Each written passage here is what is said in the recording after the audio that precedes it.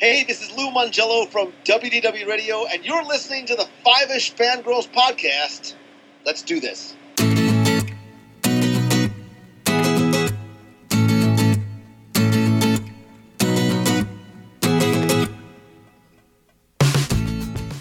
The tangents we continue all the way to episode 433 of the Five-ish Fangirls podcast. Bless us, O Lord, for thy gifts which we are about to receive. And yea, though I walk through the valley of the shadow of no food, I will fear no hunger. We want you to give us this day our daily bread. And in the republic for which it stands, and by the power invested in me, I pronounce us ready to eat. Amen. Welcome, everyone, to this episode of the Five-ish Fangirls podcast. So glad you joined us. Let's start off like a direct from the virtual table and see who's joined us this week. This is Brittany in Belvedere. This is Chrissy in Salt Lake City. And this is Rachel in Indianapolis, Indiana. Hello, everyone. Hi, everybody. How's September treating everybody? Are we good? Is it busy? Jury's out. Okay. Well, the weather has started to cool off somewhat, so that is true. I have Yeah. had my windows wide open all day. It has been fabulous. Although I had to make a comment to my coworkers, like, this is totally a first world living in a somewhat urban area problem, that having all my windows open, I realized just how noisy it is outside. Yep, that can happen. There's all sorts of crap happening outside. Power equipment and animals and all sorts of stuff. I'm like, oh, this was all Big muffled trucks before when I going had the windows by. closed. Yeah. Yep, lots going on. I'm just glad that it cooled off this weekend a bit, because we had the library had ToshoCon, which is our teen anime convention Mhm. that Jared and I were involved in, and part of it took place outside, especially the Pokemon Go raids that I was doing, and that was a lot of fun. Mhm. And yeah, then they have the amphitheater that a lot of the stuff was going on. They have like food trucks and the karaoke and just all kinds of fun. It was chaos, a handful of mishaps that kind of were like, oh, oops. But overall, it was a good time, and I didn't get very many pictures because I was running around like my hair was on fire for most of the weekend, and I'm still tired, but it was just good. It was a good time. I'll say that. That's good. Yeah, let's do the news. Not a whole lot. Broken record. That's going to be the case while everybody is on strike. There's just nothing happening. So lots of meetings happening, and yeah. not a whole lot of much else. Although I guess the last one they canceled because people were having a pout fit. I was listening to a YouTube video talking about giving updates on it, and I'm just like, oh my goodness, someday somebody's gonna make a movie of this, and it is just gonna be the most entertaining thing in the world. Mm-hmm. Well, the last time that the WGA went on strike, or was it the SAG, whichever group, that strike lasted for 5 months. So they're able to hold out for a while. That must have been the actors, because I think the WGA back in the 2007 they were done by this point. Their strike was over. Yeah, for how long must have been doing it.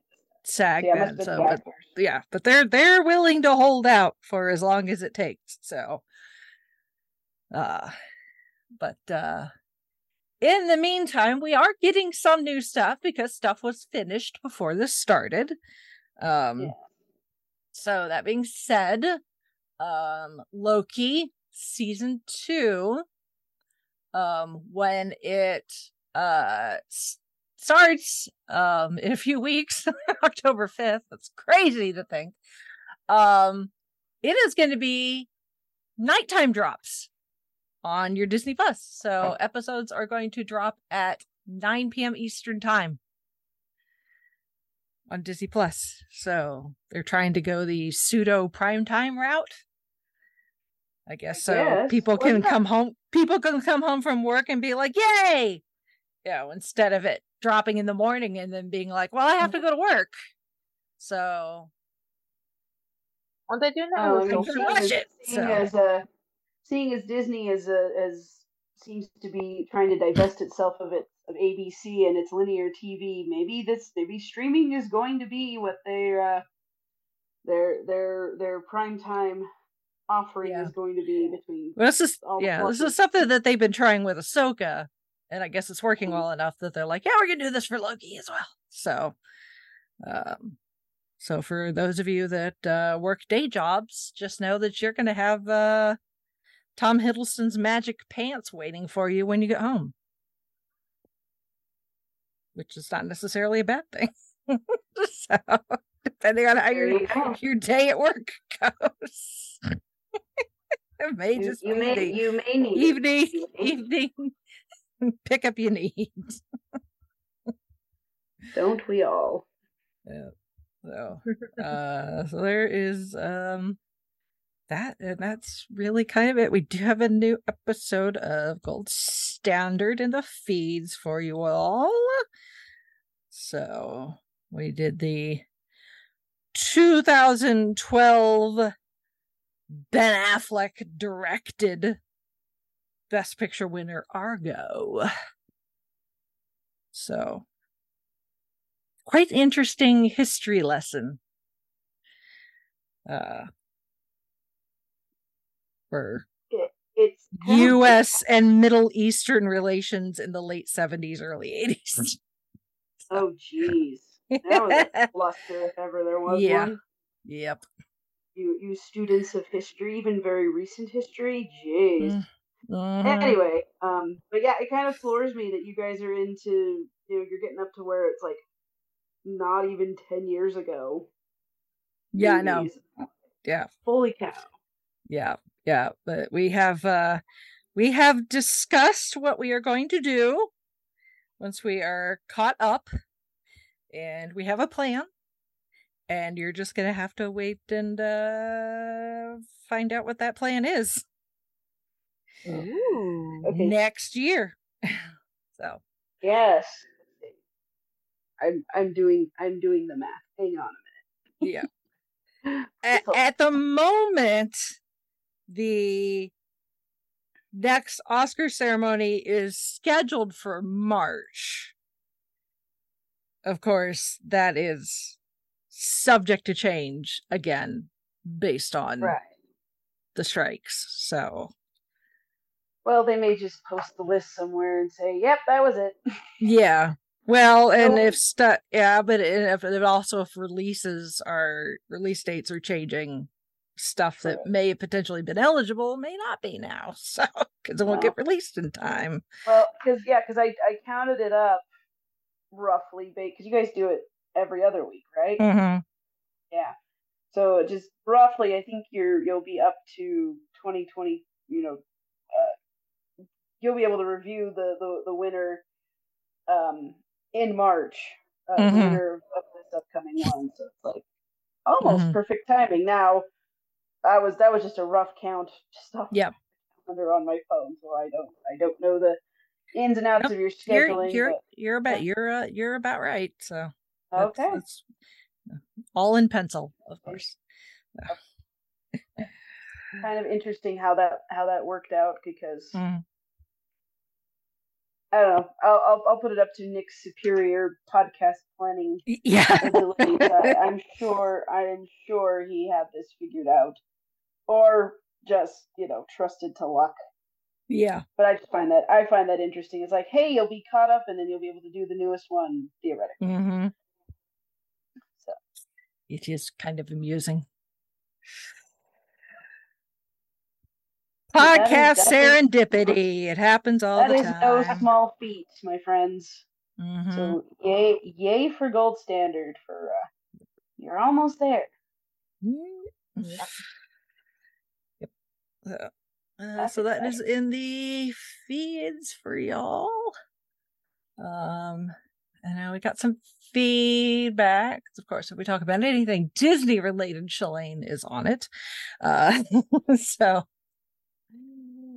Shalane says, first movie based on a Disney park ride you girls have talked about, but I'm sure won't be the last.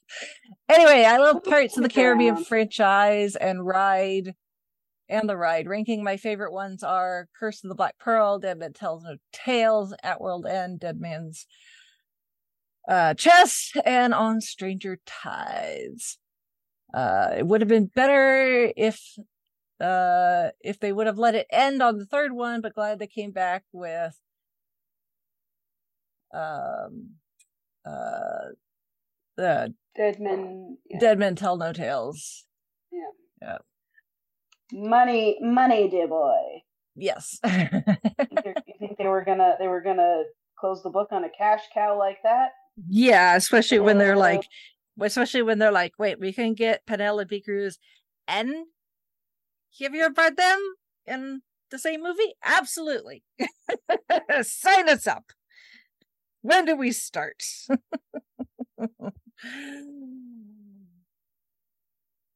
Says, I think the only character I love in the franchise is Mr. Gibbs. It's also surprised that the guy who played Grumpy on Once Upon a Time was the medium short guy.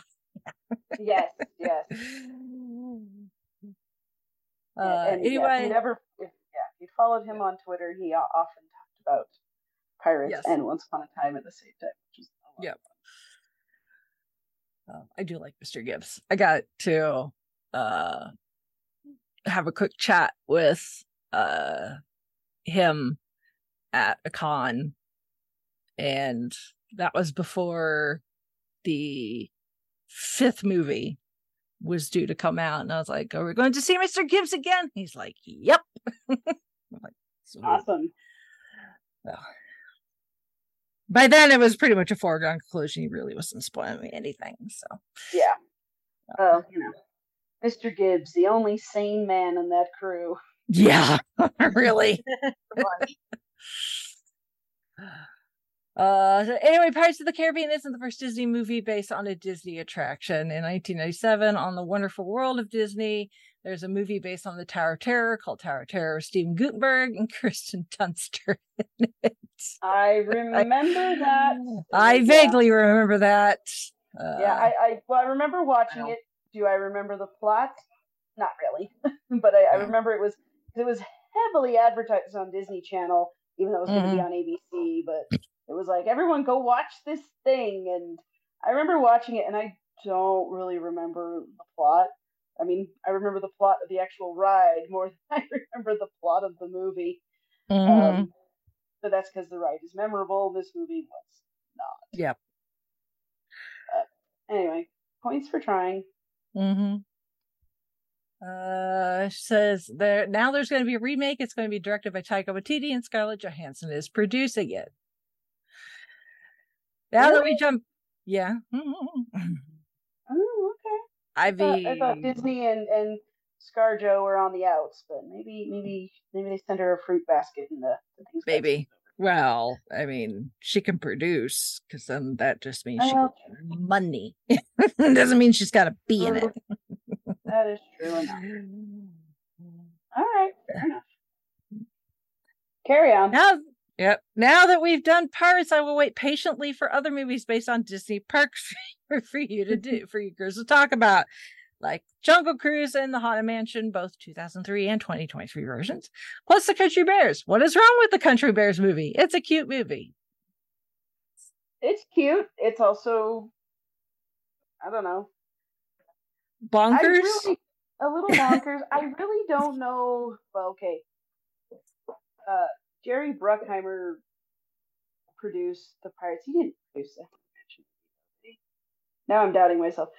It definitely depends on who's in charge and who's doing what, because obviously the Pirates movie could have been a complete disaster, or just not as it could have like gone nowhere like those other ride to movie things went. But out of all of them, that was the one that did the best, and the others are just kind of like, they were there. It was fine. I think it really comes down to, are they taking just like the vibe of the attraction and using that as like, the basis of like, your production design and all that, because that's what they did with Pirates. And then there's a little Easter eggs that are nice references to the attraction. But if you've never even ridden the attraction, it doesn't matter because they're still very entertaining and it looks really cool. It's really great characters and costumes and the soundtrack and all that stuff. But then some of them, they try to make them a bit too literal, like taking the actual attraction and trying to turn it into a film. Yeah. And that doesn't quite work for some of them. So. Yeah. Well, and also now that I think about it, is Pirates like we said, it's 20 years old. More than Oh yeah, it is 20 years old. Yep. And that movie, it holds up. It is one of those movies that's like it could have been released last week. And the Haunted Mansion, the Eddie Murphy Haunted Mansion, and the Country Bears movie are very much, they're time capsules. They are early 2000, late 90s, early 2000s movies, and it shows. Not that that's a bad thing necessarily, but it's not something you're going to go back to and like, oh, this is like such a timeless movie. And I mean, because the attractions, they've been around for years and years and years and years. And people still go to them and they love them and all of that. But the movies are very dated. But Pirates is not. So I think that's why that one has staying power. And those other ones, it's like, oh, Eddie Murphy is what was he? He wasn't a realtor, was he? I don't even remember. I just remember crazy Eddie Murphy antics and not much else. Yeah. And Country Bears, they were trying to make them, a pop group, and we'd already had like Josie and the Pussycats at that point, and Spice World, and Jem hadn't come out yet at that point, but it's very much in that they're trying to do that, and it's like, okay. I didn't say it was terrible. It's just like compared to Pirates. Yeah. Pirates. The better one. I'm sorry, but it's true. Yeah.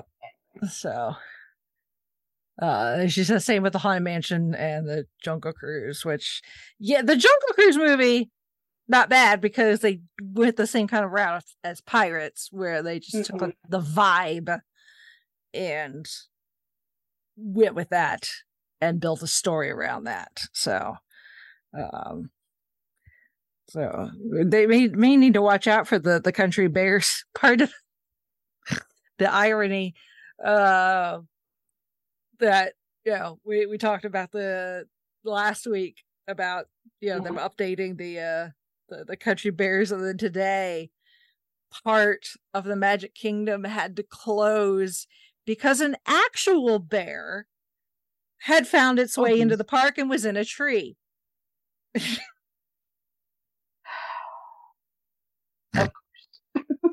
So they had to close off that area of the park so that no one would spook it. And of course, all the Disney fans are like, "Oh, it's just auditioning for the new Country Bear to try." Or it's protesting, one of the two, depending on who the person was. But it was just like, of all the things. So that was fun in the Disney fandom today to watch that unfold, and people will be like, "There's a actual bear in the Magic Kingdom." So it was up a tree. I believe the situation has been resolved. Well, that's good. But still, that was funny. So I would make a joke about him going after a picnic basket, but that's the wrong studio. Yeah. It's also funny about this movie. Return of the King came out in 2003, and they both have Orlando Bloom in it. Like I said, he knows where his bread is buttered. He does indeed. Get that Lord of the Rings and Disney money. A couple of years ago, when I thought the second or third one came out, my middle school went to see a parody play Pirates at our local dinner theater here in Utah, and it was hilarious. It was a Pirates of the Great Salt Lake, if I remember correctly. I didn't go to see it, but I remember, there's a couple of those around here. There's That's Desert funny. Star and the Off Broadway Theater, they're like parody, well, like theater groups. It's community theater, so it's not like, it's all volunteers. But I've been to Off Broadway Theater and they do some funny crap. But yeah, Desert Star's pretty good too. They're a little more, they actually do like dinner theater and stuff. Nice. Yeah, they do these copyright compliant parodies. It's Well, that's a nice thing about parody is Mhm.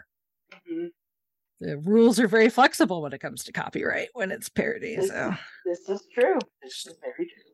this is why Saturday Night Live has been around for almost 50 years. Mhm. So me and my friend are going on a Disney trip one day, and we're going to Disney Bound as our favorite character.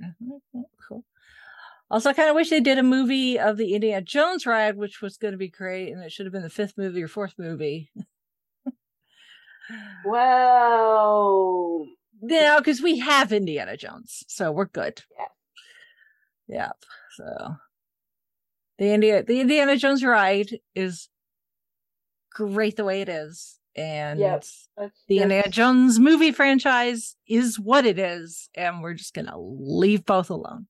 let's just not mess with Indy anymore. I think he's been through enough. Yes. Right. I'm just saying. Like, Poor Dr. Jones. Yeah. Like, I'm going to pretend that he and Marion got married and they lived happily ever after, and that is my headcanon. I'm sticking to it. And yes, that means I have to keep Kingdom of the Crystal Skull, but I'm okay with that. Yep. Let's see. Now going back to Pirates, I heard they were going to do a remake of Pirates, but they stuck with the OG franchise. I wish they put Red, the pirate girl, in the upcoming 6th movie. That was a thought at one point. If you've been on the attraction, we wants the redhead, but she's quite popular. Yeah. But yeah, she is actually a walk around character, at least at Disneyland. So I'm sure she and Jack have had some encounters. I'm sure I deserve that. No, that Yeah. one. That one he did deserve. I also heard they're trying to get Johnny Depp to come back for the upcoming films, but it's probably better without, since he didn't return for the 3rd Fantastic Beasts film. Well, they're 2 different companies, so Warner Brothers can do what they do, and Disney can do what they do. So yeah, I think they all have other things they're dealing with currently. So yeah, it is all a moot point at the moment. True enough. About the dinosaur ride in Disney parks, there's an animated movie part of Disney Animated Studios called Dinosaur that came out in 2000. Yes, I remember. I remember that one too. Pirates, great, groundbreaking thing, and it just kind of fizzled out and did nothing. I'm just like, oh, right. But yeah. Yep. They can't all be winners, kids. No, especially when you're Disney in the 2000s, it just wasn't working, guys. Sorry, but we're being honest.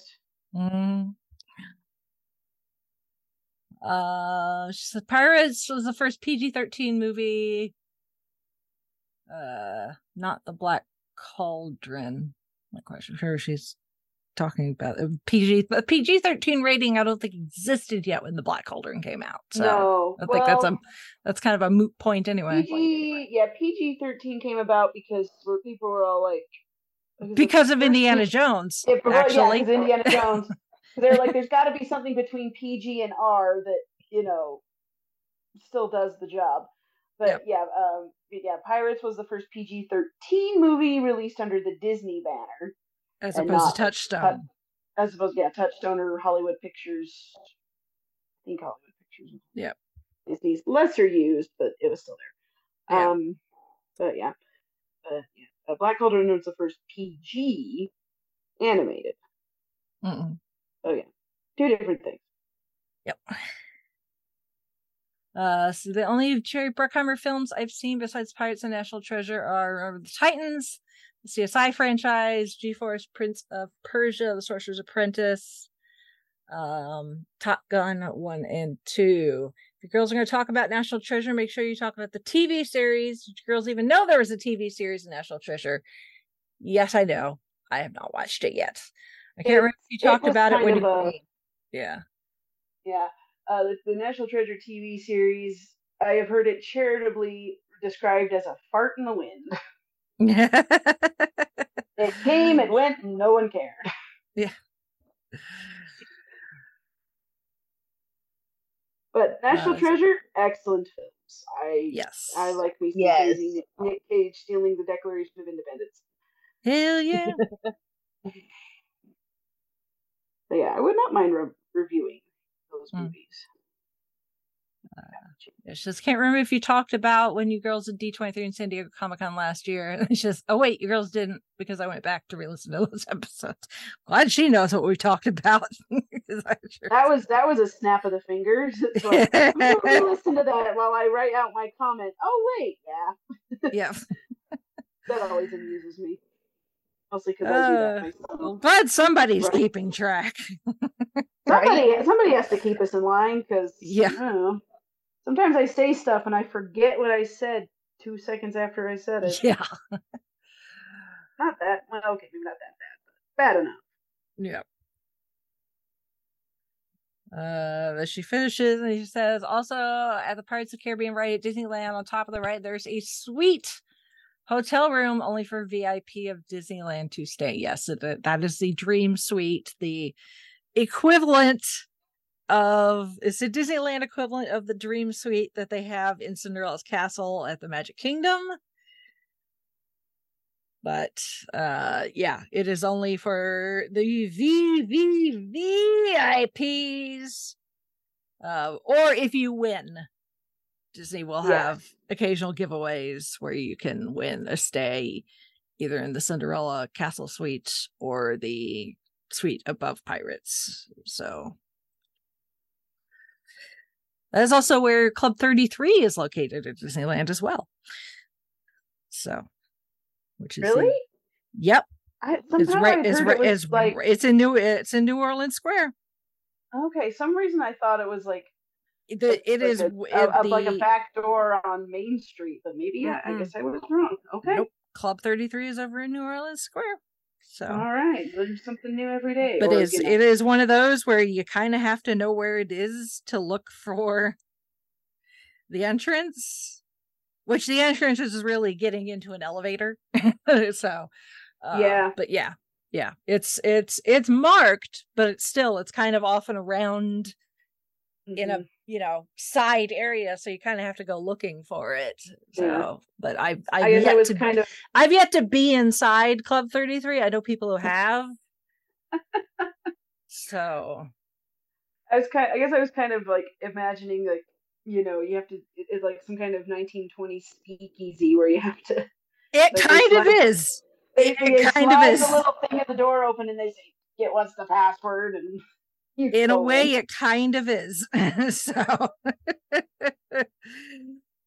like, you have to like ring the doorbell, and they have to come and retrieve you and confirm your reservation. You got to make sure that they got to make sure that you followed the dress code. Yeah, you're only allowed to take pictures up to a certain point, and then after, you got to put all phones and cameras away and be present in the moment. So no selfies or TikToks. Y'all. Nope. No, it is very cool that those things are kind of hidden right where all the people are rushing from one place to the other, and you've got a very exclusive hotel suite and a very exclusive restaurant that while you're waiting in line and writing Pirates of the Caribbean, it's above your heads, depending on where you are. So now you say that, and I'm like picturing the times I've been to Pirates, like, okay, that makes sense now. Mm-hmm. Like I said, the Pirates in California, they were able to go below ground because they didn't have to worry about the water table as much. So build on top. Yep. So it makes me wonder. So if there are any like super rich elite people who've been to both the Cinderella suite and the I'm sure there I have. just want to know, like, which is the better one in your opinion? Or are they both just bad? I mean, there's something about the castle, the fact that, like, most of it is just facade. Yeah. And there's not actually a whole lot to do inside of it. You know, like, there's the Bibbidi Bobbidi Boutique where they do the princess makeovers, and then there's the restaurant, and then that's kind of it. The rest of the castle is just a landmark. It's a prop. So other than, you know, the bits that Tinkerbell has to use to get to her spot where she leaps off one of the high balconies during the fireworks. So, but yeah, other than that, so being able to be, although from what I've heard, like, I mean, if you love princesses and like Cinderella and the whole idea of just like being treated like royalty, the suite itself is just opulence turned up to 11. But apparently, like, once you're in there to like sleep for the night, it's kind of weird because it's like you don't really have like a view of the park or anything. You're just kind of like, okay, I guess I'm sleeping here tonight. So I would imagine, just because of where it's located, like, it's because, I mean, there are hotels that are, you know, at the park, but they're not like in the middle of all the attractions and all this stuff. And I'd be like, I am sleeping in the middle of this big touristy landmark where people are, you know, during the day are just running around, going to all their stuff, and you know, there's shops below me, and I don't know, I guess it would be kind of like sleeping in the Eiffel Tower if there was a room up there or something like that. It's like it's not something you would think of, or, you know, as sleeping in the Statue of Liberty, or, you know, pick a landmark that's a place is known for, that isn't where you would, isn't like necessarily a hotel-ish type of thing. I just like, I could see it being a lot of fun. In fact, when I was little, I was like, "Ooh, I want to go in the castle," and I was mildly disappointed to find out that you don't actually go in the castle well, at least not the one at Disneyland, because that's where I wanted to go.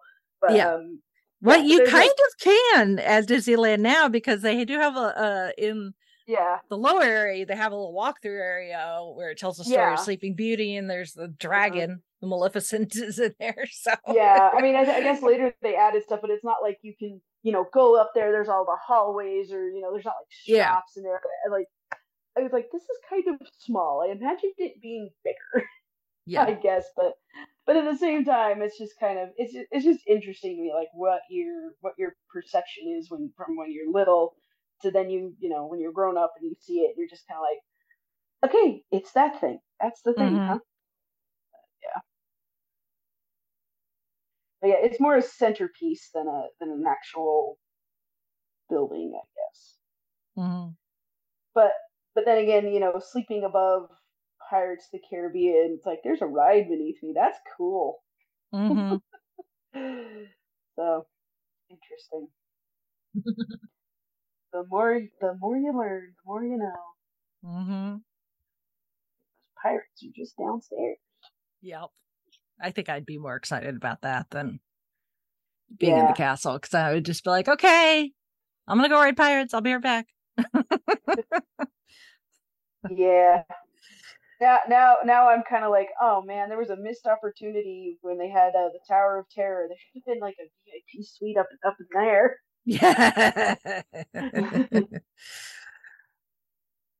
Alas. All right. Well, moving on to also technically from the House of Mouse. This is Touchstone. Yeah, this is released under Touchstone and Buena Vista Pictures. So, you know, technically we're keeping it in the House of Mouse. But I'm rather excited about this. It's been like, I've been in a very musical mindset anyway. Like I've just had like musicals on the brain.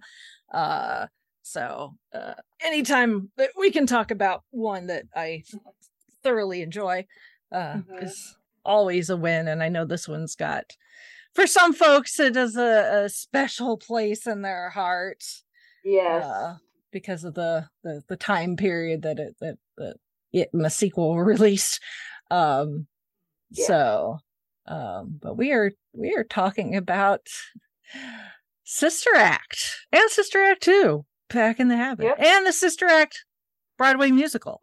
So essentially the Sister Act franchise. Which is hilarious because so I mentioned the Off-Broadway Theater earlier. They share they actually share a building with the Draper Community Theater, and that's near where I work. My library is really close to their building, and I was driving home one night, and I knew we were gonna, and I'd actually watched the first Sister Act, and I was waiting for gonna go do the second one later, and I drove by their theater, and in the community theater, they heard advertising they were putting on Sister Act this month. And I was like, there's your serendipity. There you go. I was like, it's a sign. I don't know what the sign is of, but there you go. So it's like, oh man, I was like, I wish I had the time and the money to go see that, because I actually have not seen the stage musical. I have seen the first movie many, many, many, many, many times. This was the first time I'd seen the sequel. But it's a fun movie. It's just, it's one of those. It's like, yes, it is. You can tell it was made during a certain time period, but the first one especially is very timeless. I mean, mostly because most of it takes place in a convent. So the setting. Yes, there's a lot of the 90s and stuff in when they go to the casino and at the precinct and whatever. But it's like these are nuns doing what nuns do. They are.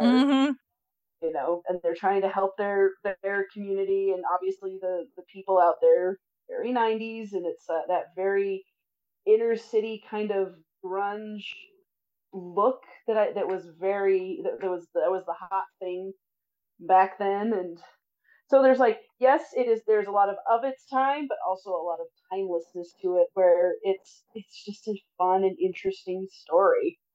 And the music slaps, like, honestly. Oh yeah. And it's kind of funny.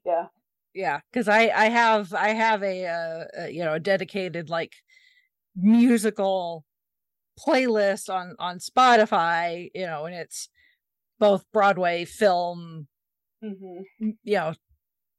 music, and the finale from the first movie, the performance for the Pope. It just, like, every time I listen to it, I just get goosebumps because it just slaps so hard. 20 years later, I'm like, this is so good. Well, it's like, I don't know why I always forget that they're performing for the Pope at the end, because like I've said, I've seen this movie a lot, and I'm like, oh right, the Pope is coming to see their choir, because word had got to the Vatican that there was this choir in this convent in San Francisco. And they were just doing some amazing work, and he wanted to come see him, and I'm just kind of like, oh right, that was a thing, because I just remember the ending, that finale, the song, that it's so great, it's so wonderful. And I think my favorite part about the first movie especially is because you have that opening scene where it has Dolores as a young girl, and she's going to a Catholic school, and she is very much not into it, and she's the 12 apostles, John, Paul, George, and Ringo. Yeah, because I remember the first time I saw this, I was fairly young, and like she starts naming off the apostles. I'm like, I don't remember an apostle named George, and then she says Ringo. I'm like, oh, okay. Yeah. And then so definitely she's not into the whole religion sort of thing. And then it flashes forward to too. She's an adult. Yeah, and because she's the sister is all, the sister starts admonishing her, like, you're just absolutely hopeless. There, do you know what happens to girls like you? And flash forward, and she's a lounge singer in Reno, of all places. In Reno, which is not even Vegas.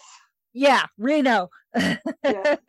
Which, What's funny is that little girl that plays young Dolores plays a crap. Now I'm blanking on Whoopi Goldberg, the character she plays on Star Trek on Next Gen. Oh, a Guinan?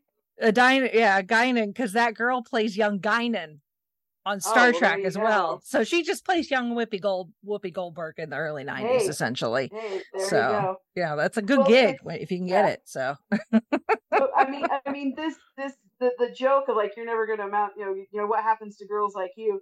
It works on so many levels because, yes, she's a lounge singer, but she's in Reno. And if you know anything about, Nevada, the whole state is either Vegas or Reno, and the rest is just, there's nothing out there, or, it's all just desert farmland and all that kind of stuff. And Reno is kind of, it's become better. It's better since, it's gotten better since then. But Reno is kind of the armpit. I would say performing in Reno is like the equivalent is if you wanted to try to make it on Broadway, but you ended up in New Jersey instead. Pretty much. And then if you really sucked, you end up in Wendover, which is a little town that is on the Utah-Nevada border.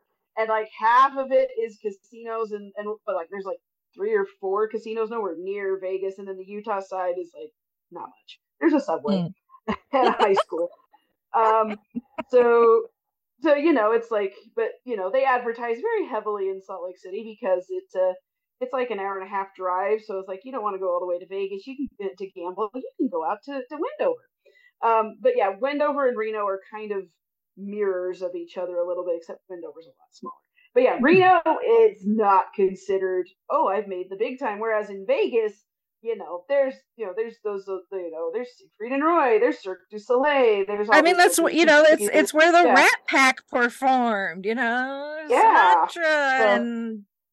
and all those guys. And so there's a bit more class when it comes to Las Vegas. Yeah, but Reno is just like so she is not doing, and then you see like the people that she's performing for, and she's doing she's trying to do a good job singing her heart out, and you can tell she loves it, but it's just her audience is just it's not even like she's like in a theater or anything. It's a dinky little stage with gambling machines wrapped all the way around it, so people are more concerned about playing video poker, pretty much, and they're looking down pushing buttons, and meanwhile Dolores is up there with her backup singers, and she even I like when they're like they're doing their medley of all the songs that we're going to hear churchized later, and by the time she gets to the last one, she's like, you don't care. You're not paying attention. Let's get out. No, let's get out of here. And then her her boyfriend acts like, I gave you this. I gave you put your name in lights and all these things. And you see the marquee and what the group name is. And later after she's in hiding, he's just got another group and they just changed the name ever so slightly. So he's just replaced her with whoever can cozy up to him. But it's just like your boyfriend is a mob boss in Reno. Like, this is kind of pathetic. Let's just call it what it is. Yeah. Overall, which adds so yes, she's not very religious, and yes, she ends up being a lounge singer in a casino, but she's in Reno, and her mob boss boyfriend is just. It's like this is nothing. This is who is married. So her married yes, my boyfriend. Right. God love Harvey Keitel. Right. Her married my boyfriend who refuses to leave his wife and says that he can't because he went to church to confess that he was having an affair and was told if he divorced his wife, he would go to hell. Which I believe pretty much none of what he says about that entire exchange. Yeah, I'm just kind of like, and you ain't going to hell for everything else you've done? Yeah. Like, dude. Like, meanwhile, Dolores has to go into hiding because she watches you shoot someone. So, yeah, real, real winner pillar there. society. Right. Poor Dolores. And that's probably why that flashback is there. It's like, I really did. It's like, I am regretting my life choices. Mm-hmm. But then again, then she runs off. Then she runs to the police, and they've been trying to get Vince on something. And so finally they have a witness, but they have to, get a court date. And so, but they got to hide her before, they find her. And where's the last place they're going to look for her? In a convent. In San Francisco. In San Francisco. And it's not that she's going to go hide in a convent because, convents throughout history have been a sanctuary for all kinds of people, but they're going to insist that she, pose as a nun. Mm-hmm. Which, she must assimilate. She must assimilate. She has, and it's you will be assimilated, Dolores. Yes, and you're going to be Sister Mary Clarence, and you're from a very progressive order, and just all these things. But I mean, you've got the cast. I mean, because when this movie was originally the guy who wrote the script had it written in the late 80s, and they wanted Bette Midler to play the role, and Bette Midler was like, no, nobody wants to see me as a nun. So eventually Whoopi Goldberg signed on, and then the script went a crap ton of rewrites, having various script doctors take a look at it, including Carrie Fisher. Carrie Fisher helped doctor the script. So some of the bits that you find extremely funny probably have Carrie has something to do with Carrie. Probably. It got to the point. Yeah, it got to the point where it no longer resembled the original script. So the guy that wrote the original script decided that he wanted his credit in the form of a pseudonym. He didn't want his actual name on it. They changed it so much. Of course, then the movie became very successful. So, but you've got Whoopi Goldberg, who at this point she was a good sized star at this point in her time. She'd won an Oscar in '90 for Ghost. So she was on the upswing as far as her stardom was concerned. And then you get people like Dame Maggie Smith as the Reverend Mother, who is absolutely, her playing this role, I would probably guess had something to do with her getting the role as Professor McGonagall in Harry Potter. Oh, probably. That is possible. That and the lady in Secret Garden. I cannot remember her name now, but she played the strict housekeeper there too. But it's just so funny. I'm like, I'm watching this movie and I've got Whoopi Goldberg, playing foil to Maggie Smith, and I'm just like, this is so much fun.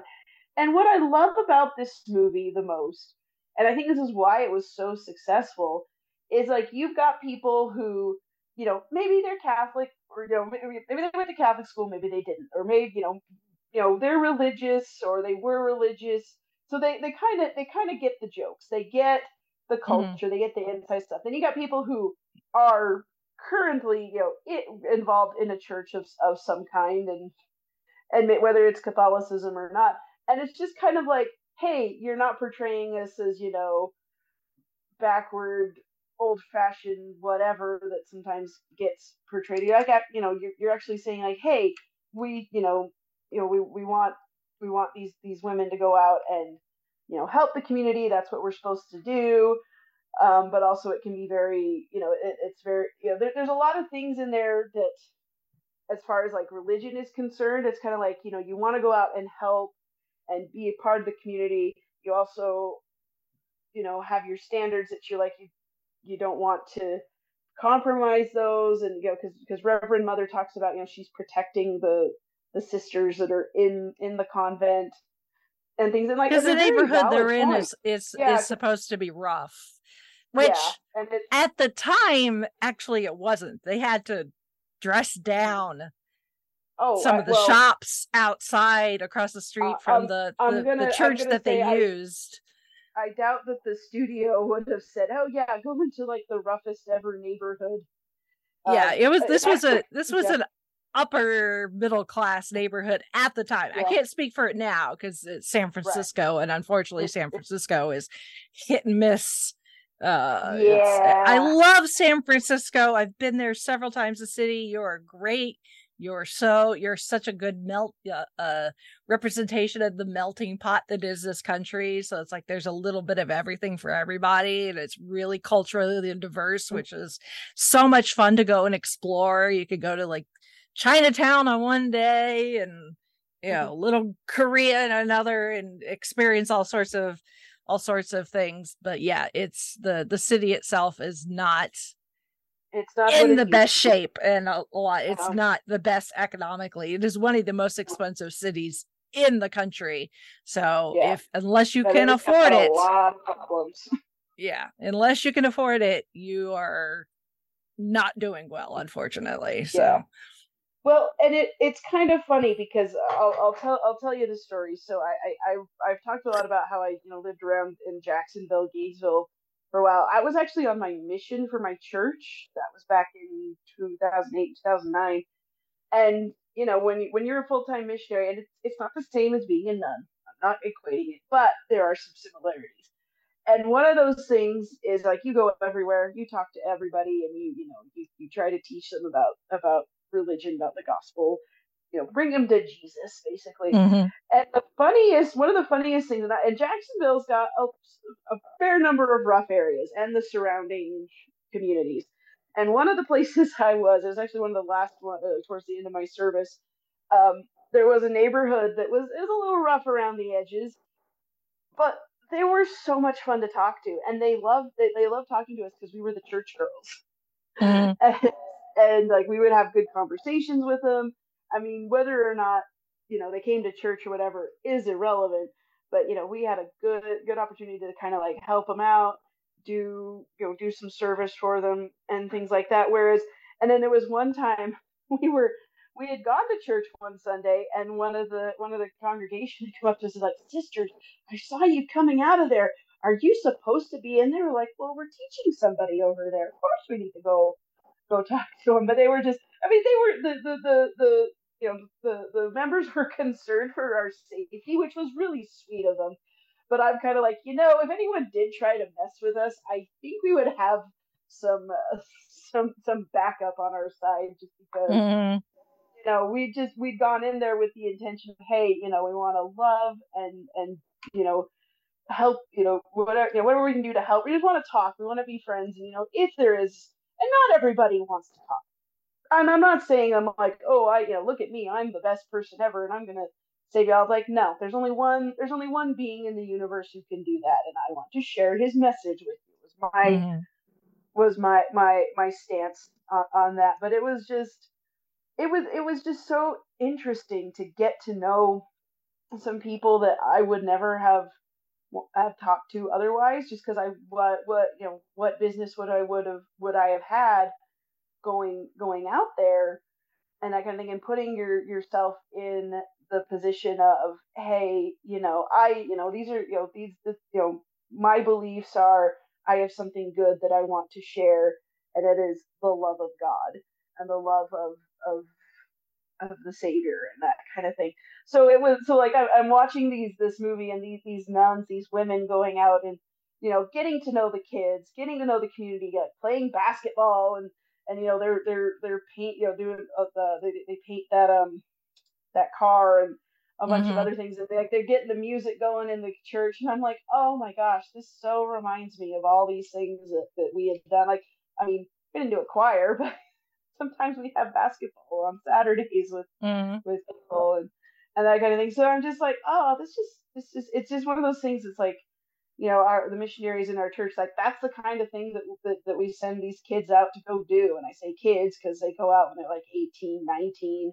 I went when I was 23, so I was a little older, but it was, you know, it gave me the warm fuzzies. And it's like, hey, we've all got the same goal. We've all got the same, you know, kindness and goodness in our hearts. And, you know, there's, maybe we differ on points of doctrine, but at the end of the day, you know, we're all serving, you know, the same God, the same loving and caring person. I didn't mean to get religious all up in there, but heck, we're talking about Sister Act and a bunch of nuns who are singing praises to the Most High. So I was like, you know, it got me a little nostalgic this time. Yeah.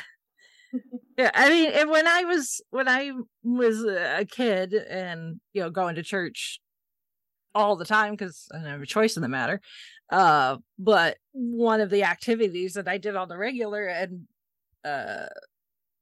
was be in the church choir. You know, we had a full adult choir, which my dad was part of for the longest time, but then we had a children's choir as well, and there's just something, you know, even if you take religion out of it, there's something about the power of music that speaks to people and can bring people together, because it, you know, it's kind of cliche, but I think it's true, because music is kind of the universal language. Even if you don't understand what the lyrics are being said, the music, you know, the instruments and the, you know, the feeling of it, that non-tangible stuff, you know, can get to you in ways that are kind of hard to kind of articulate.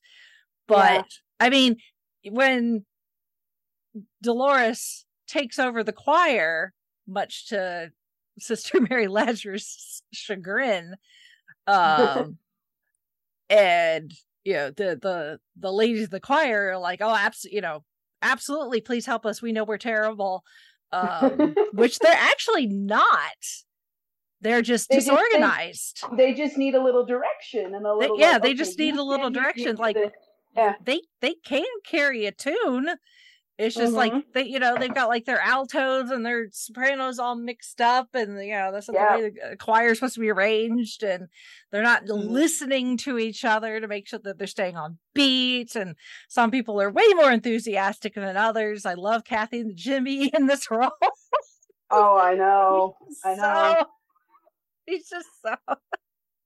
He's like, they want to.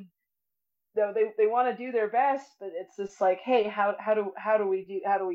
How do we harness that talent? Which is, you know, it's kind of the lifeblood of the story of the movie. I mean, the situation that Dolores is in is like, oh, I've got to hide out in this convent. Well, so my murdering ex-boyfriend at this point, obviously, doesn't find me, and it takes her a while to warm up to the other nuns in the convent. But after a while, she's like, we worked hard together. Like, when you work on something like that and you see people, but if you have a bit of expertise and you teach somebody, because, you know, Dolores is good with music, and you teach somebody something and you've worked hard for something, and you want to see it succeed, and you get that closeness. It's like, it's that being on a team kind of thing. It's like, look at all this that we were doing. And even though she's like not eager to be there at first, by the time that, you know, it's time for her to leave, like, these women are her best friends, and they do anything for her, as evidenced by the ending.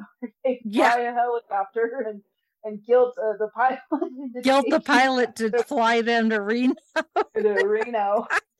So they can help her. It's just like, oh my gosh, this is so perfect. It's so ridiculous, but I'm like, honestly, I could see something like this happening in real life. Yeah. Well, and what I love is, because we get that opening sequence, of young Dolores being a, kind of a little shit in Catholic school. And it's like, oh, what are you going to grow up to be? And we see, she's just kind of just, nothing singer in Reno. And you're like, oh, whatever. But when she gets to the convent and gets involved with the choir, you'll learn that she's not just a singer looking for stardom. She actually is very smart when it comes to music. Yes. Like she knows, what notes, to get them to learn to sing, harmonizing, she knows what notes to tell the piano player and how to arrange, the different vocalists, sopranos here, altos there. She obviously teaching them all the techniques. Yeah, she like obviously posture. she teaches that. I mean, their performances, she obviously does like the music arrangement. So it's not that she's just a singer, she's actually a very talented musician. Yes. But I think that's maybe something that's slightly overlooked, and then she takes that even further in the sequel. Yes, that is true. But yeah, it's just great because it's kind of like, she was looking for a place and she found it in. I mean, we've heard this trope before. You find it in the place you least expect or the least likely because of whatever situation. But it's just a great movie. It's like there's two schools of thought that seem to be so opposite each other. And there's actually some common ground there that they all become friends. And even in the sequel when, they're serving lunch or with all the other teachers, and Dolores is like, oh gosh, I forgot about the food. Yeah. So she doesn't like go all the way back to her attitude from the first movie, but there's still some things she's like, no, I can't do this. Yeah. Like, this is not gonna. Although, the guy, the cook, he knows how to cook. He just only knows knows one recipe. He only knows a certain, style of cooking, which, I love German food. I love myself a bratwurst and some sauerkraut and some spätzle as much as the next person. I have German roots. Liverwurst, not so much, meal. but it is very rich and heavy food, and it's not something you want to eat 3 square meals a day. Yeah. In fact, I think if this movie had wanted, if the second, we kind of slid into the sequel a little bit. If the sequel wanted to take a different tack, it would have been somebody who's hiding out, an accomplished chef who needs to hide out in a Catholic school and teach the cook how to what to do, how to it would have been Ratatouille, but with nuns and monks. Yeah. That being said, having someone who knows his way, or a way around a wiener comes in handy when you're needing to do a fundraiser, and selling hot dogs to the community is a good way to do that. So. Yes, that is true too. And, so at least that, good hot dogs. I'm sure they were halfway decent. And it was for a good cause. I mean, who doesn't want to support the school choir going to a competition? Like, come on. Yeah. So anyway, so Sister Act, first one, lots of fun, great music. I'm always reminded of the idea that some Christian music, you can't tell, is it a love song or a song of praise? And sometimes it can be both, as is demonstrated in that movie. Yeah. Well, obviously not all of the nuns. Some of them, especially the older ones, if they got their calling early in life, they've probably lived a very sequestered life. It sounds like, Mary Lazarus, she came from a convent where you didn't wear shoes and didn't have electricity. And, like Amish nuns almost. Yeah. Survivalist nuns. That's kind of what it sounds like. But Yeah. as we learn when Sister Mary Robert and Sister and Mary Patrick sneak off when Dolores sneaks out, and Kathy to Jimmy's like, oh, just what, a jukebox, just one song, and she's like, I love this song, and it's not a song I know, but it's obviously a pop song, so she is at least some of them are aware of popular music, right? But that does not mean that you can't take something that is a popular song and change the style of it and turn it into something that's still appropriate, as much as the Reverend Mother complains after that first performance. She's like, boogie woogie in the pews. I was like, oh, okay, Reverend Mother, showing your age, boogie woogie. But the thing is, you figure the nuns, they were young once, and you don't join the sisterhood until you're a little older, and so you probably have had some experience with things like that, so it's okay. Yeah. But the fact that their first performance with Dolores leading them is so good that it literally,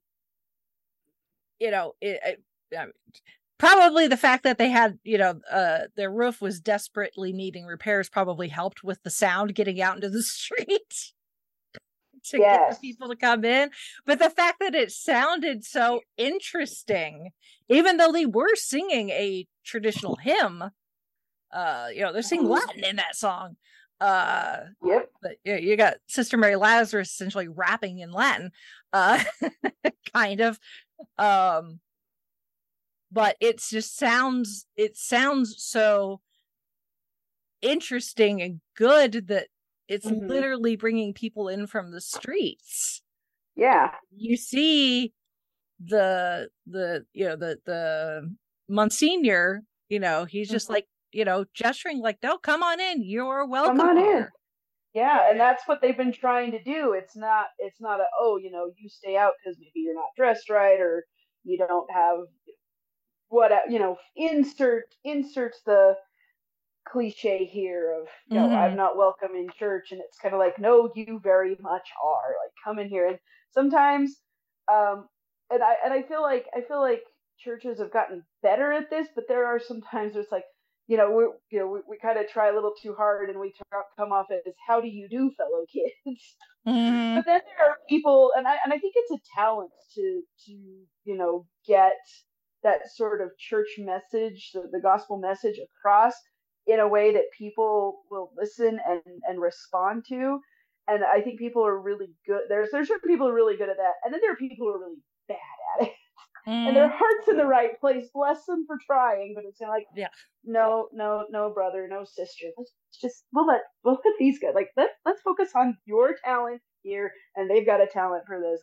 And it's sort of I feel like in this movie, in this scenario, it's like, this shows Dolores. This is her talent, is like, she can get to people, she understands people, and she really understands like what it is that they respond to, and putting that in a context of, well, this is something that's going to help you, and whether, you still get to decide if you're going to participate, but this is what we're trying to tell you, and and try not to come off as preachy, and I really admire people like that who can take a message that maybe isn't popular, maybe isn't something you want to hear, but frame it in a way that's like, look, this is something important, and this is something that can help you if you let it. And maybe you are looking for something, I don't know, but come and see if this is something that you're that is going to help you. And maybe some of the things you've heard about it, maybe you aren't quite as accurate as maybe you think. Maybe we're not stodgy and boring and stuffy and just have really, nuns who can't sing. Maybe we can have a little fun. You're supposed to be joyful. And that's one of the things I love about this movie is like they're being joyful and and communicating that to the people that they're there to serve. And so yeah, I don't know. Yeah, it gets a lot of fun. And Dolores, she has her moment and just oh, I love it. It's great. But she's still herself. Like she's still kind of got that edge to her that doesn't go away completely. Yeah.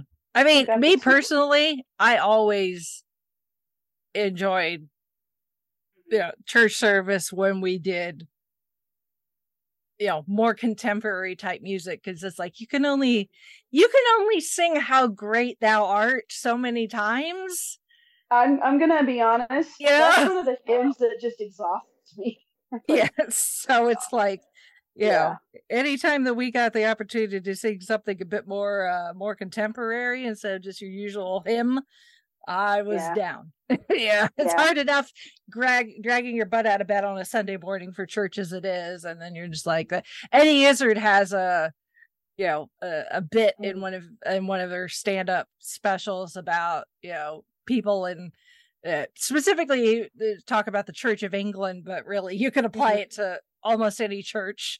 I'm sure in a first world country where people are just like, hey, zombie, hey, it's just like it's so dreary. Yeah, I mean, I'll admit it. I've been one of those. It's just kind of like, and the congregation is singing, and there's that one who's just really trying so hard. It's like, oh, but you really shouldn't, friend. It's like I know you wanna participate, you wanna do this, but maybe a little. Yeah. I mean, yeah, it is, and I honestly, although I do think, I mean, it used to be that Christian music was kind of like, oh gosh, and some of it still is, but I think it's improved a lot. And that I know I've got some songs on my playlist that are gospel songs, but I'm like, dang, this one really bops. It's like great. And so but and then it conveys the message that it's trying to send, and it's just it feels good. It's a good time. So like I said, if there's those people that can just that can just do it really well, reach people who maybe they just need to hear it a different way. And that's what happens, is Dolores gets these ragtag group of nuns to come together and show that they've got a little something, and it ends up that the Pope is like, I'm going to visit this church and I want them to perform for me, and then it's like, okay, and then Reverend Mother kind of a big deal, and everyone's like, no, because this is what's working. Let's do what's working. Yeah, yeah, it's great. It's well, the sequel, which is not bad. It's its own thing. Yeah. I kind of feel like I said, this is the first time I've watched it, in preparation for talking about it on the podcast.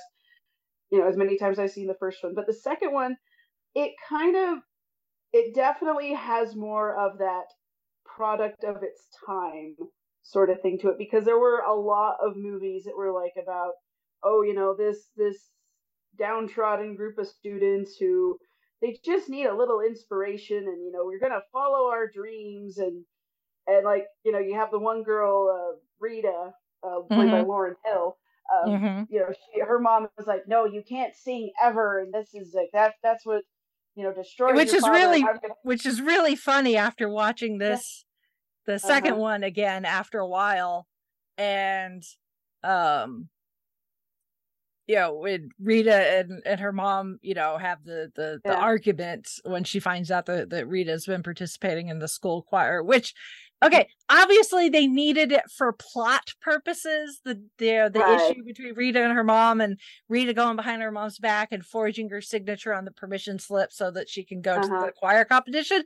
But you know what? If Rita and or Dolores, when she shows up at Rita's house, had told her mom that the choir participation in the choir is part of her class and therefore part of her grade.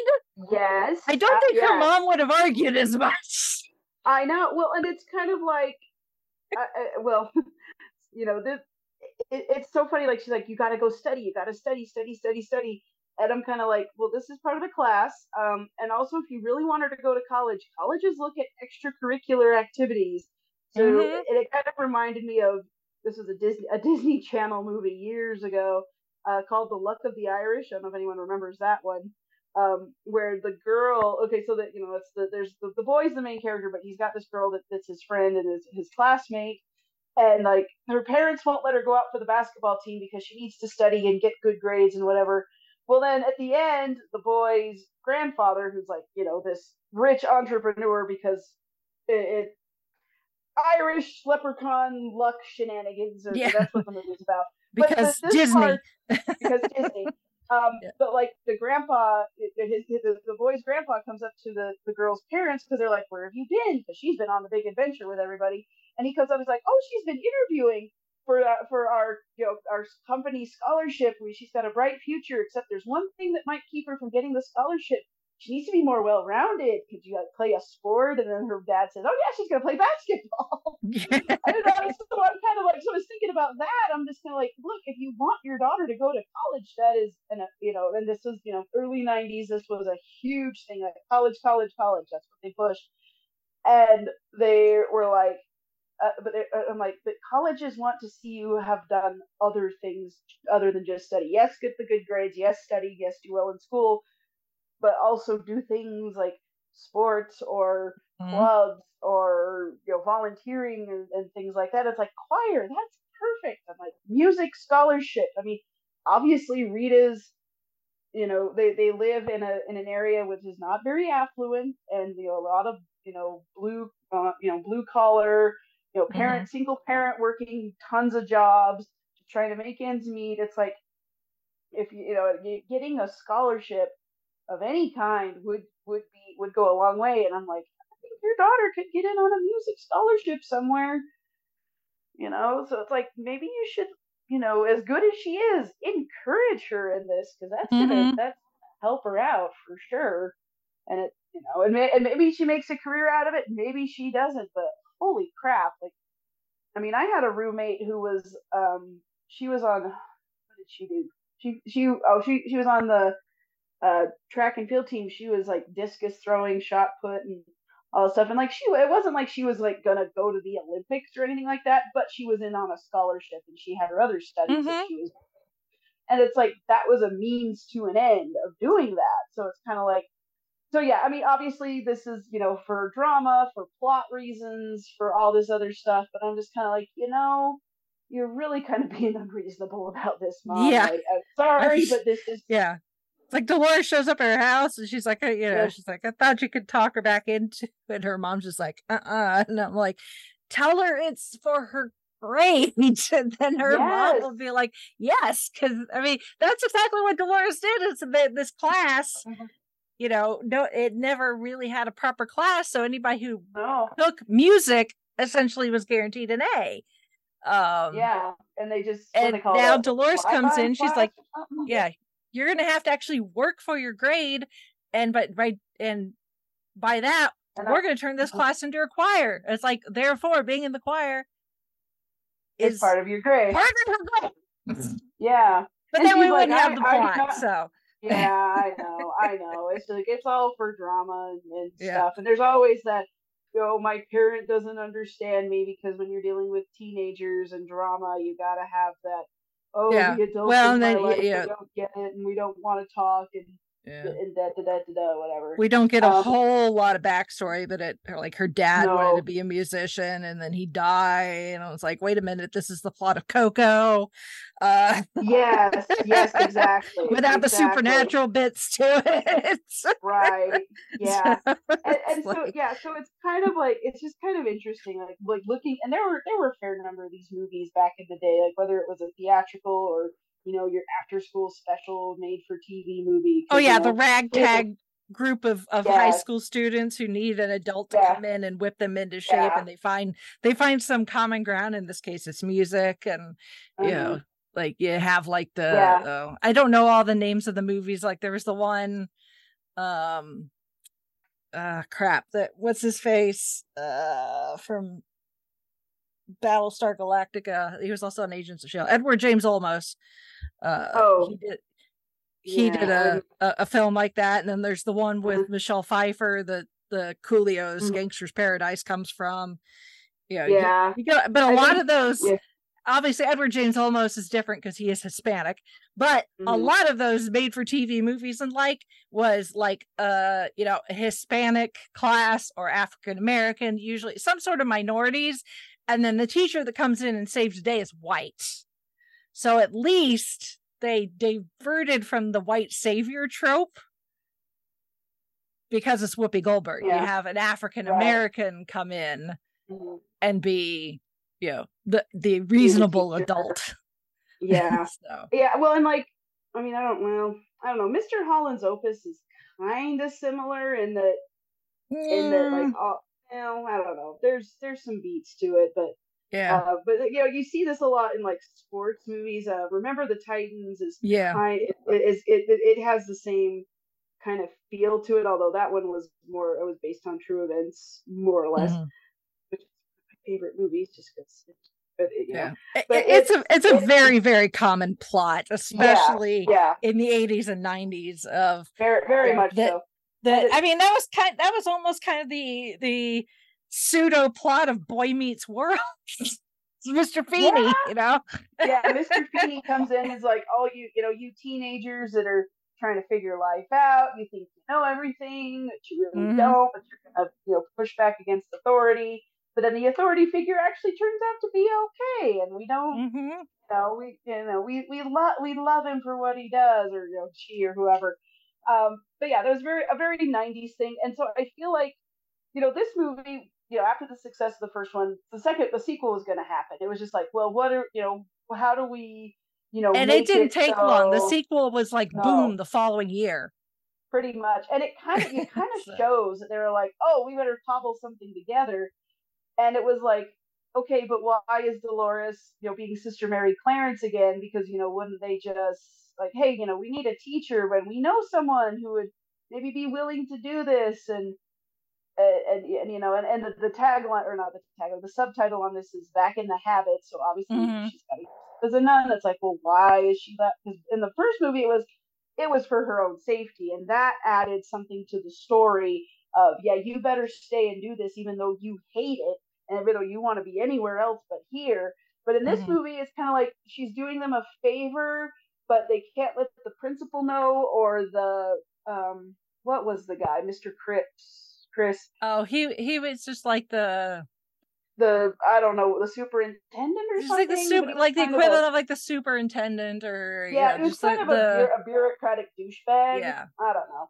But well, we can't let her know that we have someone who isn't a nun teaching here. I'm like, well, I mean, I'm going to be honest. I've never attended a Catholic school, so I don't know the ins and outs. But there is a Catholic school in the town where I work, and we, as a library, we're supposed to reach out to all the schools in the area and say, hey, these are the things we have, and a lot of the kids come to the library. And this past summer, we had a girl who had a summer job at the library, because it was a teen. We call it the teen internship, but it's really a summer job. They get paid. It's all good.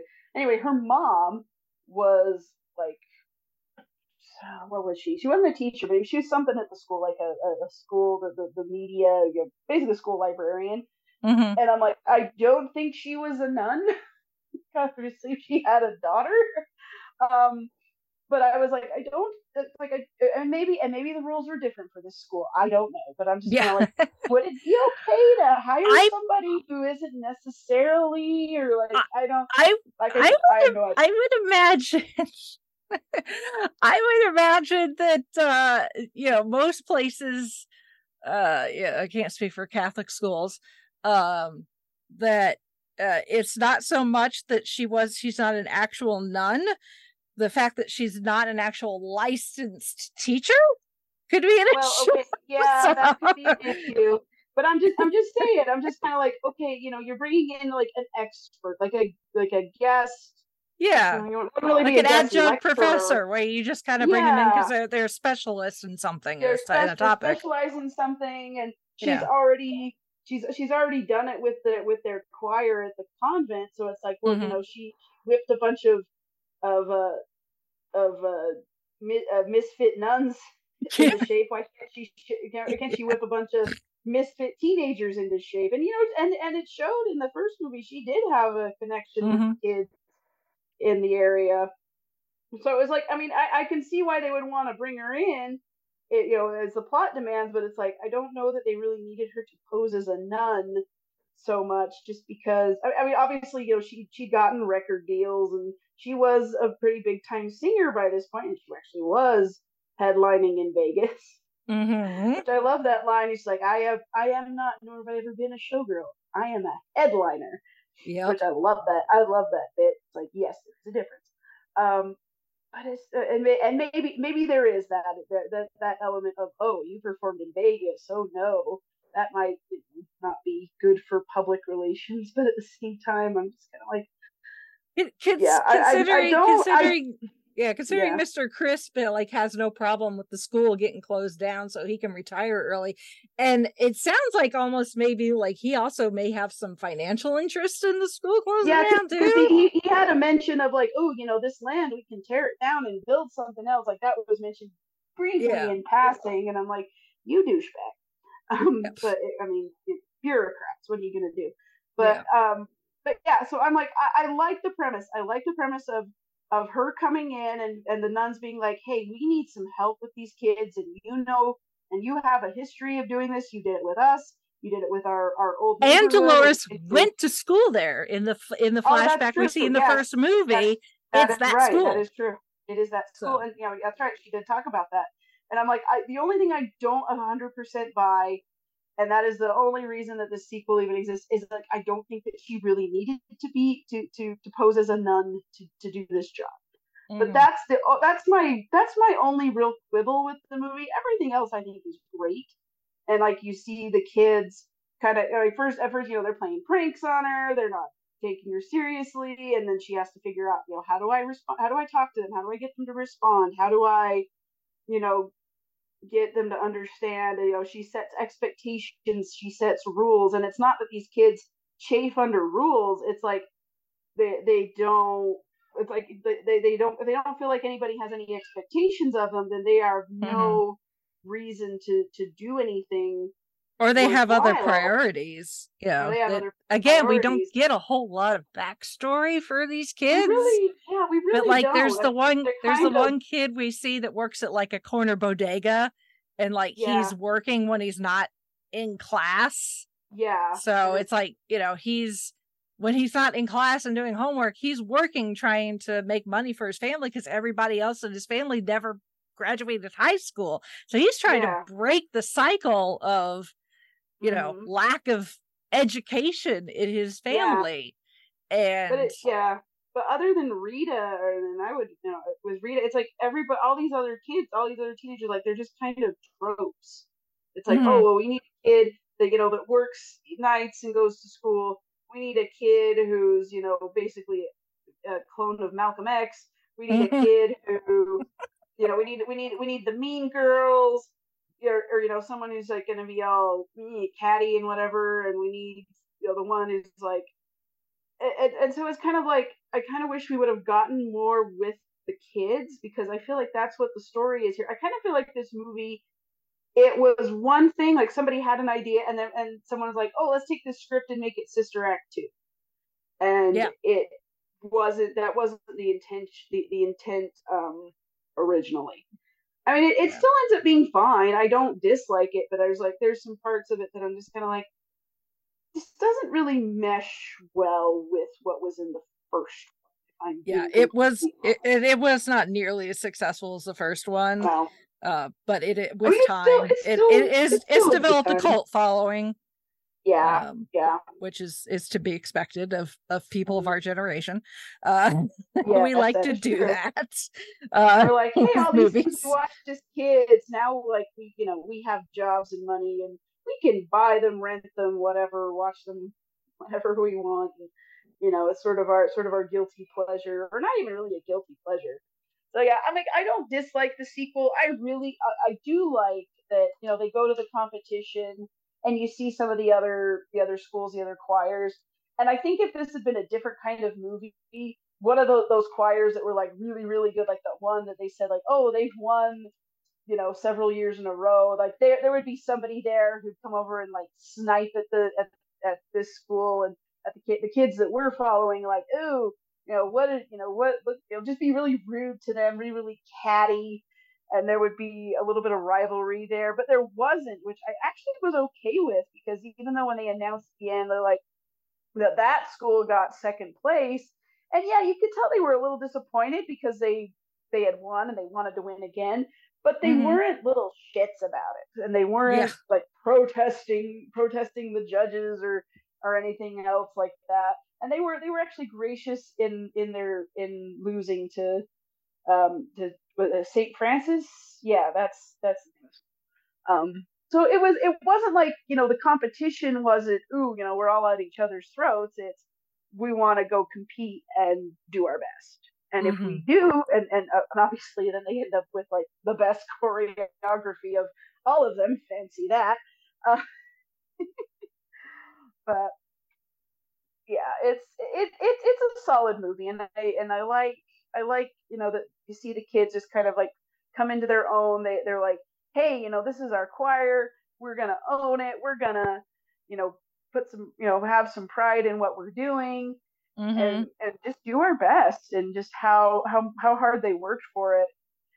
And once again, in the process of doing her thing, Dolores has endeared herself to some of the other staff, like obviously the nuns, the nuns we recognize, they already knew her. They're the same ones that she whipped up into shape in the first movie. But now you've got some of the other staff and faculty, all the friars, she endears them to them. So when it's like because they all take off to the competition in Hollywood, and then Mr. Crisp, who could not even get Dolores's nun name correct the entire film, because he just can't be bothered to learn people's names. That's kind of much of a jackass he is. Yeah, he's like, well, the school's closing anyway, so what? Yeah, exactly. So he's like, not gonna be bothered. But he finally puts the pieces together, like, oh, she's a pop artist, from Las Vegas. So they all take off after, and in the hustle bustle of the competition, the three friars end up turning against Mr. Crisp and lock him in a closet with a giant piece of frozen salami. And I was just like, between the first movie and this one, it seems that those of the Catholic faith in these types of movies have all decided that they need to take a page from the nuns in The Sound of Music, the ones that take the car parts out of the Nazis' vehicle. This is the equivalent. Locking Mr. Crisp in a closet. Yep. Although, the school, what are they?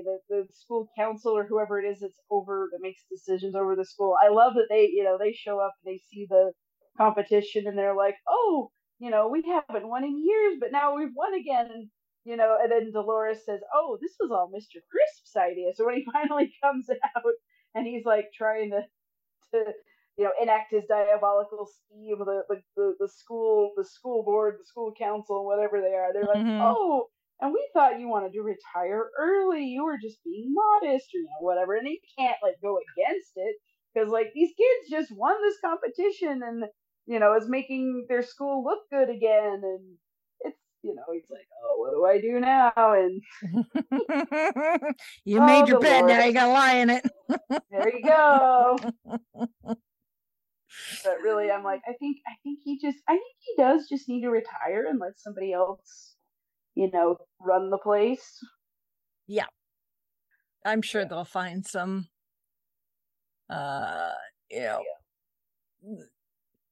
poor rundown parish that needs as much attention as this one has gotten. Yeah.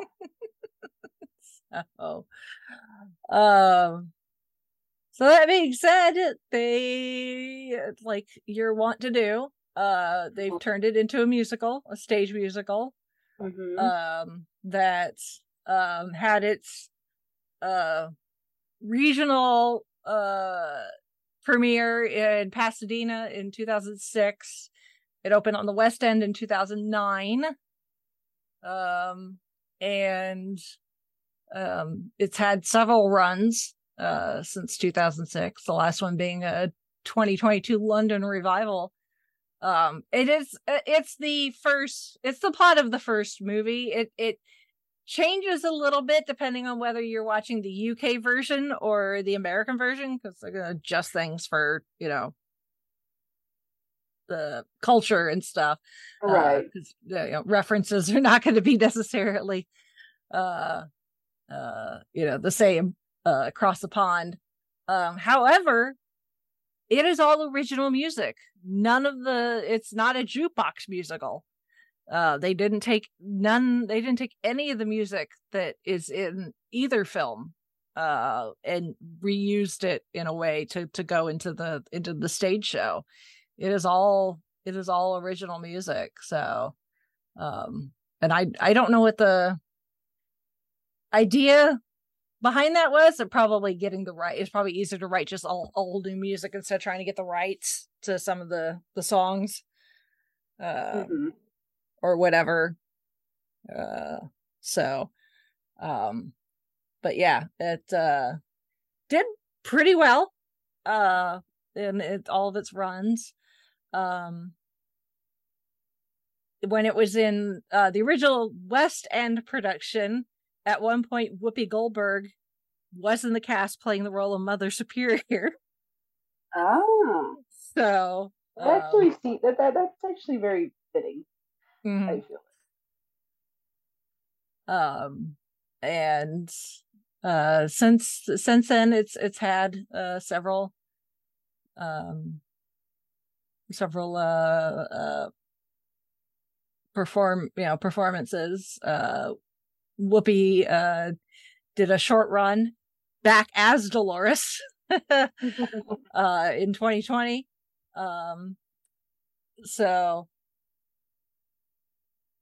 Or at least she was supposed to, but then it got delayed because of the pandemic. So then they ended up hiring someone else. But I guess it's still doing its thing, like you said, Chrissy. You were having a local production of it, so yeah. That's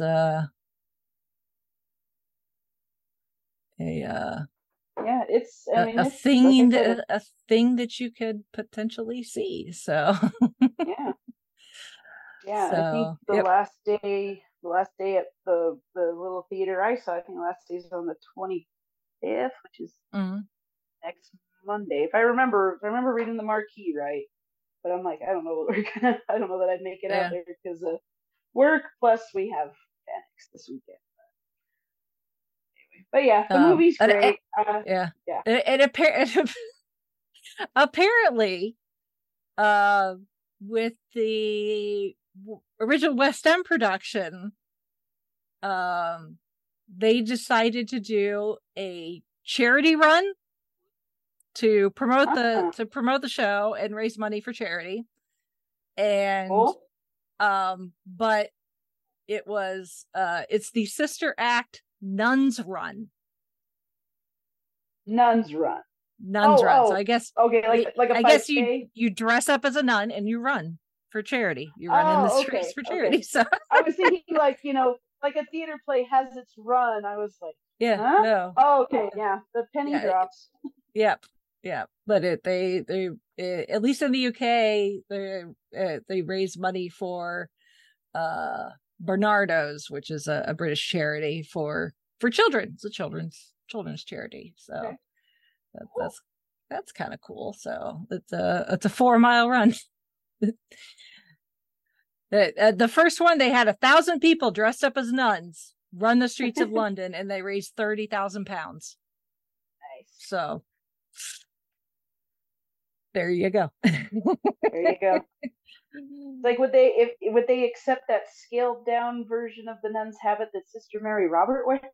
Yeah, maybe. Because I'm like, I don't know if I could do the whole kit and caboodle there, but yeah, maybe I did dress as a nun for Halloween that year when Sister Act came out, or like the year after. So,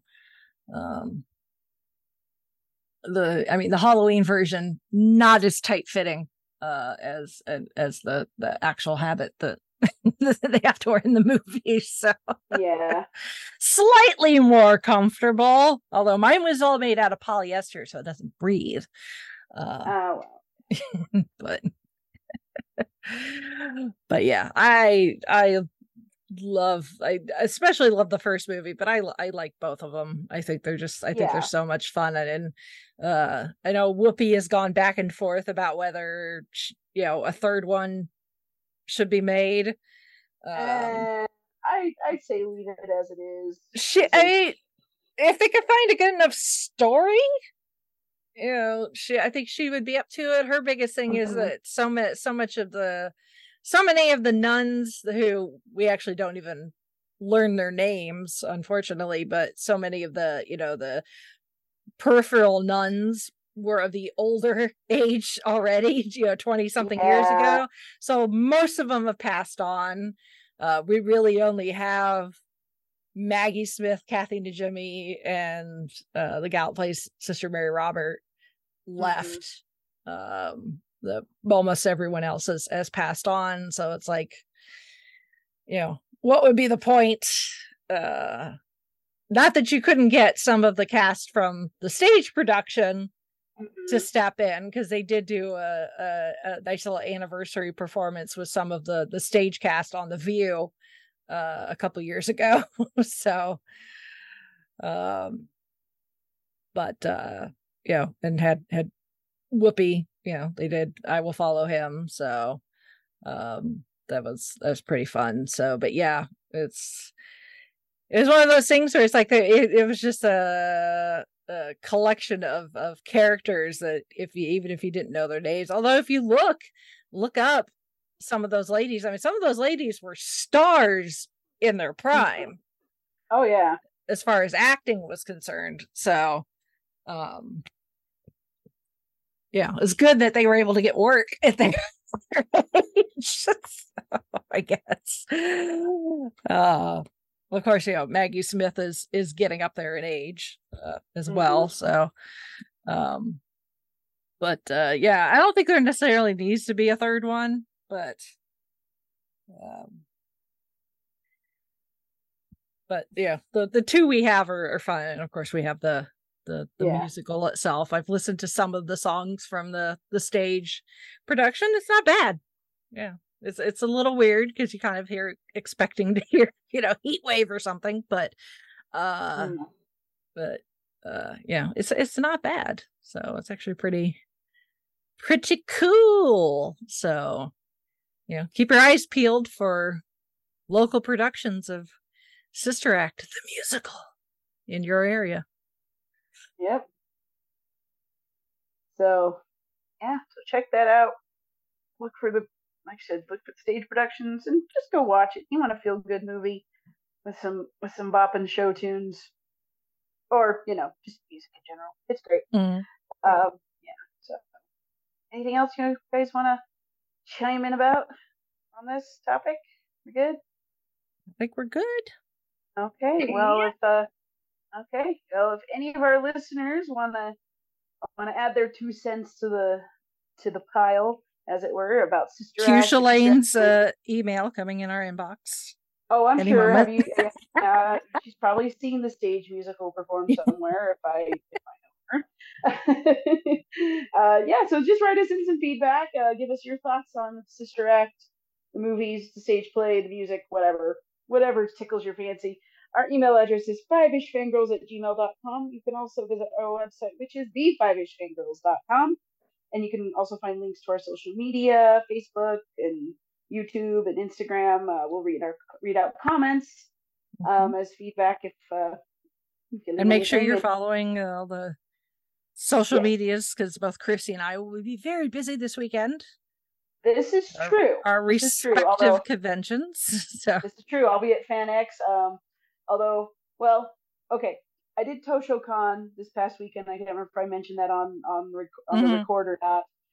But I was running that one, and that's the library's teen anime convention.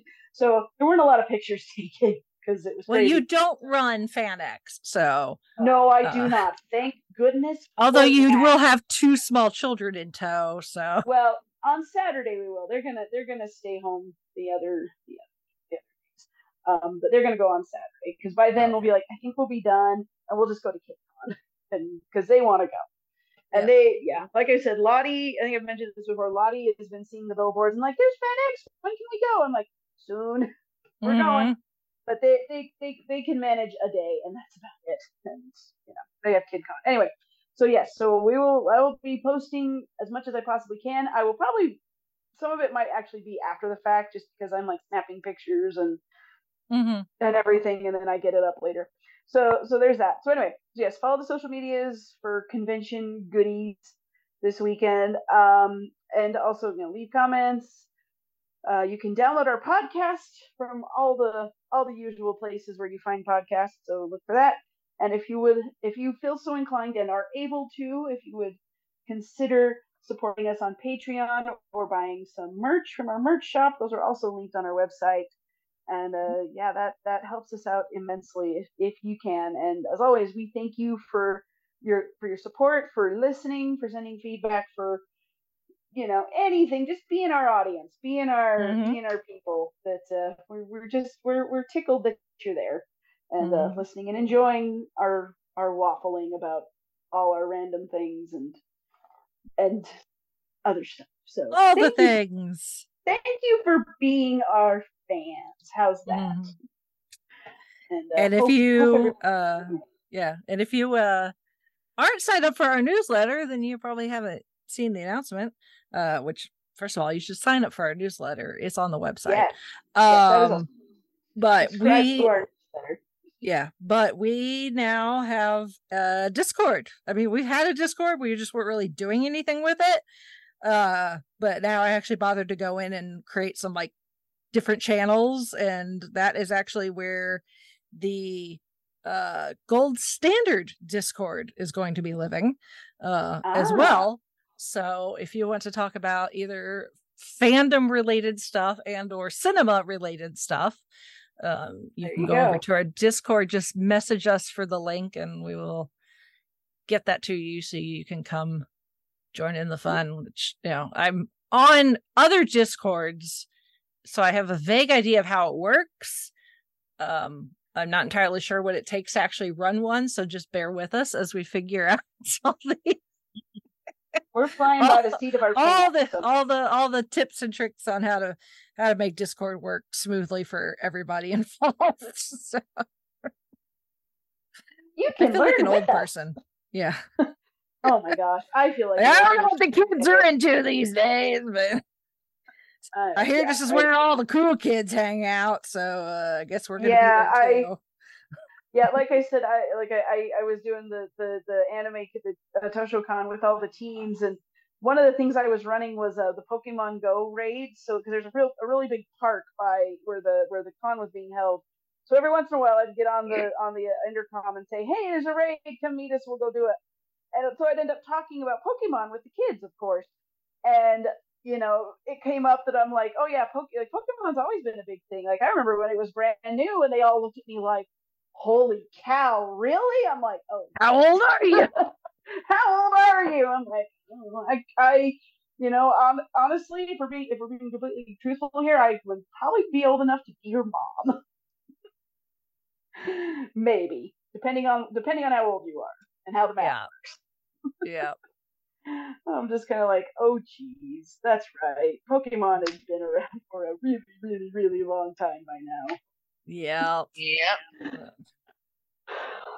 Well, yeah. We'll have to give Pokemon its oh gosh due at some point as well. How in the world would we squeeze that into one episode?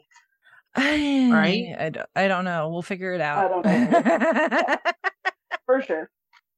In the meantime, you want to talk Pokemon? Join our Discord. Hit us up for the link.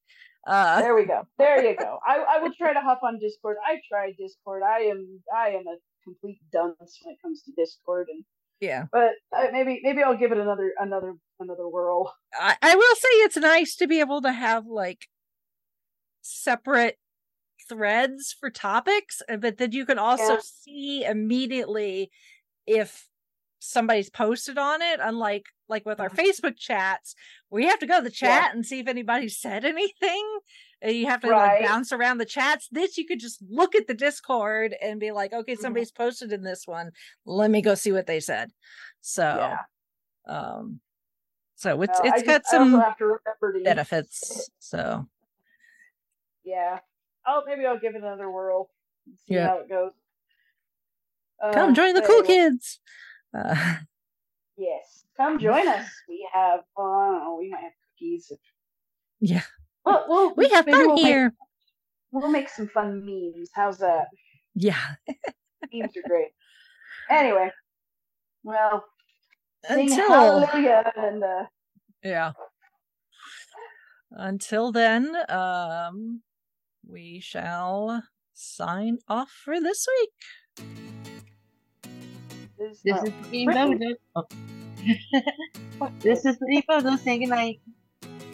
This is Chrissy saying goodnight from Salt Lake City. I know Brittany was having a little bit of internet issues there for a bit, so that's okay. And this is Rachel in Indianapolis, Indiana, and I will leave you with this. 2 simple words. Bless you.